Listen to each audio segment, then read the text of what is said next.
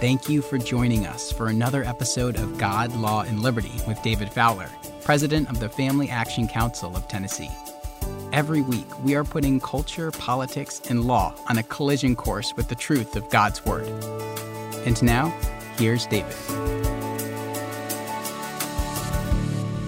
Well, I welcome you to this week's episode of God, Law, and Liberty as we move to episode 2, I guess you could say, lesson number 2, in our new series entitled Building Blocks. What we're looking at are the things that need to be restored if we are going to restore the ruins of the Western legal tradition that we looked at in the last series. Now, if you've not listened to that series, you might find that it's worth going back to that series and trying to catch up on some of it, particularly the last 4 or 5 episodes of it.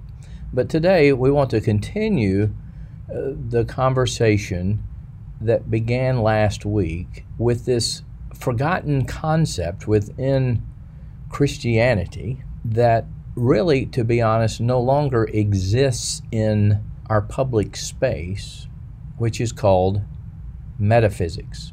In other words, what I'm saying is the first building block to restoring the ruins of the Western legal tradition, to restoring the concept of true parental rights and limits to parental rights. You'll recall we talked about that last week, that a parent can't consent to the removal of their children's reproductive organs when they're in puberty. They just can't do it because it violates the nature of what human beings are, to be reproductive, and the nature of the relationship between a parent and child. And we talked about the fact that there are no natures if there is nothing called metaphysic that supplies an understanding of nature, and there is no metaphysic unless there is a cosmology grounded in the Creator God. Okay, now that's sort of a recap and a start. What I want to do today, briefly, is to help us appreciate why this building block is imperative in a way that's a bit different from what I discussed last week. I said last week that, well, if we don't restore these metaphysical categories of male and female, husband and wife, mother, father, and child, well, we won't have any real parental rights. And you may say, well, that's okay. We live in a conservative state. We'll get Governor Youngkin or our state legislature to pass a statute that gives them to us. I don't want to get out here and get too messy with all this stuff and lose friends and lose clients, lose customers, whatever it might be. This'll do. Well, it won't do. And today I'm going to explain why it won't do, again, using a clip from a podcast I mentioned last week that I encourage you to listen to, called Theology Pugcast. It's found wherever you can find podcasts. It's on the Fight, Laugh, Feast network, which is where I found it.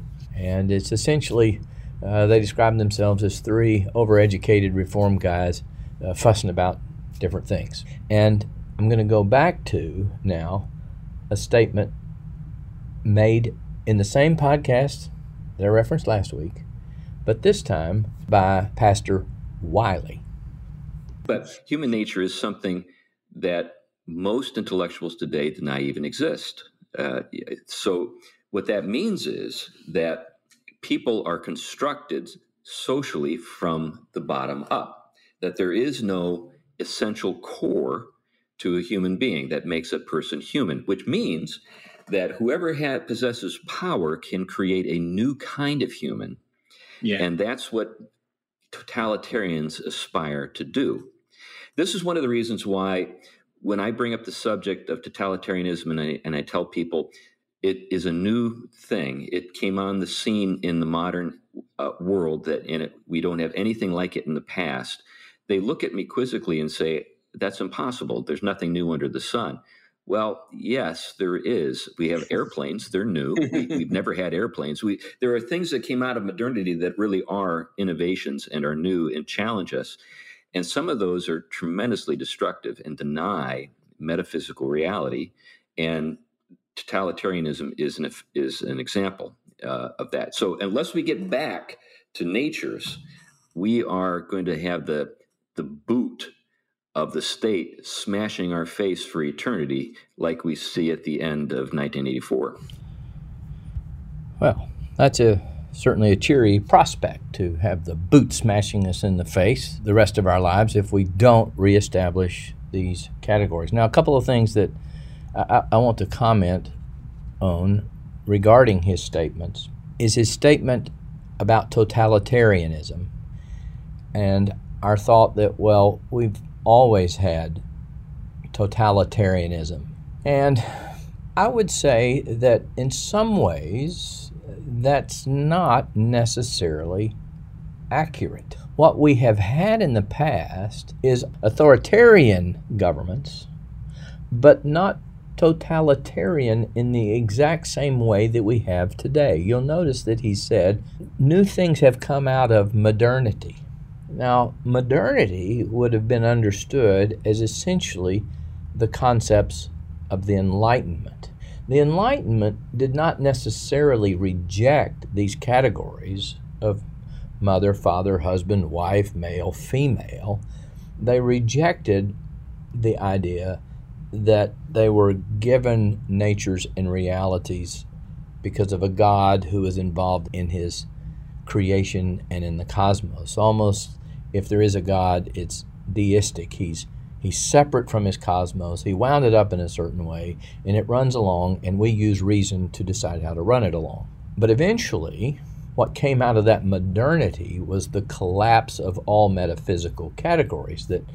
And I think I talked about this in a previous episode, maybe a year ago, where finally people like Diderot were willing to admit that, well, if there is no God of creation, there are no categories.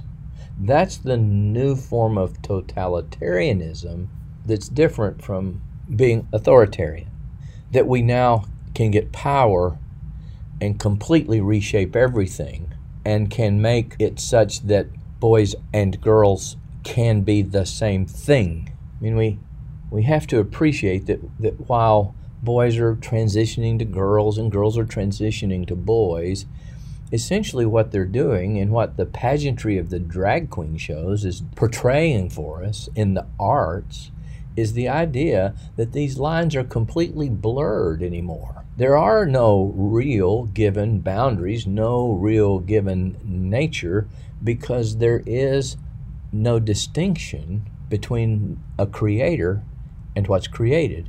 All there is stuff. So that's what he's talking about. It's a new understanding of totalitarianism, different from the past, which is why a school board would say, we can indeed do this. We can say Susie can become Sam and swim against Teresa. Bob can have surgery and become Barbara. Parents can consent to that because the only thing that exists is the individual and the individual's understanding of themselves, and law must now be used to come to the aid of the person who lives in his own cosmos. What I'm trying to say is if we don't understand the nature of the conversation we're in, it'll be like at a party where you walk up and you don't really know what's going on and you say something and it sounds stupid and it's meaningless to everybody there, and the next thing you know, they're all deciding maybe it's time for the conversation to end and they're wandering off.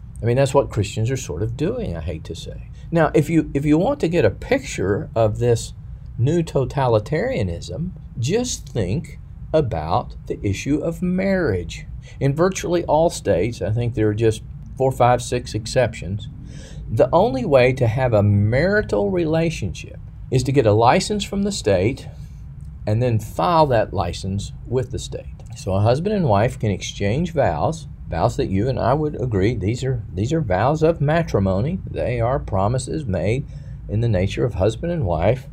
And the state will say that has no significance, no meaning. We will not recognize it. There are no rights, there are no duties that we will protect or enforce unless you've gotten permission from the government first, and then you've recorded that document later. Now, what distresses me, my friends, is that pastors are often one of the persons chosen, authorized by state law, to bring into existence, you might say, a civil marriage that is according to statutes that now say the distinction between man and woman doesn't exist and is not relevant to the nature of this relationship. And at least in the state of Tennessee, pastors are signing a document which, if they compared it to the old ones that used to say bride and groom, and you filled in the boxes, it now just says bridegroom and partner in two different places, and you check the appropriate boxes,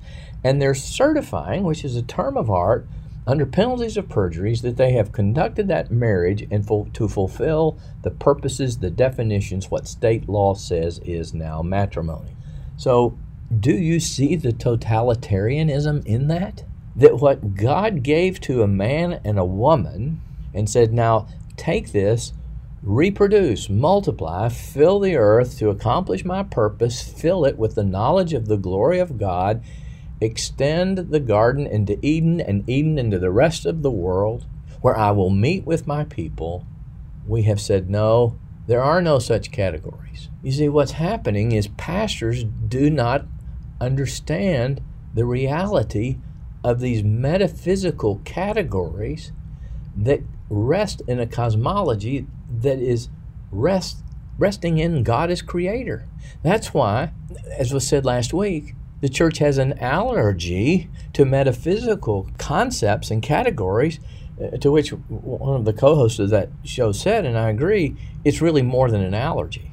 It's an aversion, or perhaps it's a complete ignorance of the existence of those categories.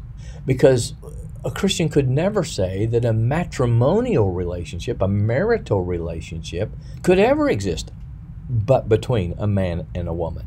The very concept of matrimony, think of its roots. It's dealing with matrons, mothers. The whole concept of matrimony is rooted in the fact that there are men and women who are capable of women becoming mothers, of procreation. So see, what has happened is that the Christian church has accepted totalitarianism. And as I've said to some of my friends, if the government can say we now own and control marriage, it doesn't exist apart from our blessing, and we can define it how we want, we can reorder the cosmology of Genesis 1, then it's small potatoes to take away your child's rights in the public schools. It's small potatoes to say your church can't meet. In fact, I think Marx actually said, eventually we won't have to prove that Christianity is false and atheism is true, because eventually when we reorder the cosmos so that God is gone, Christianity just won't make sense anymore. And that's where we are. And therefore, the space, when we argue for religious liberty, the space that we seem to want can do nothing but shrink, because there's no place for God and therefore Christians in the new cosmological order that is ours. And that is by nature a totalitarian environment. So if we do not begin to reestablish these metaphysical categories of being and of natures, we will continue to live in a totalitarian environment where we will always be fighting the government for whatever rights that we know we have, but we have given away.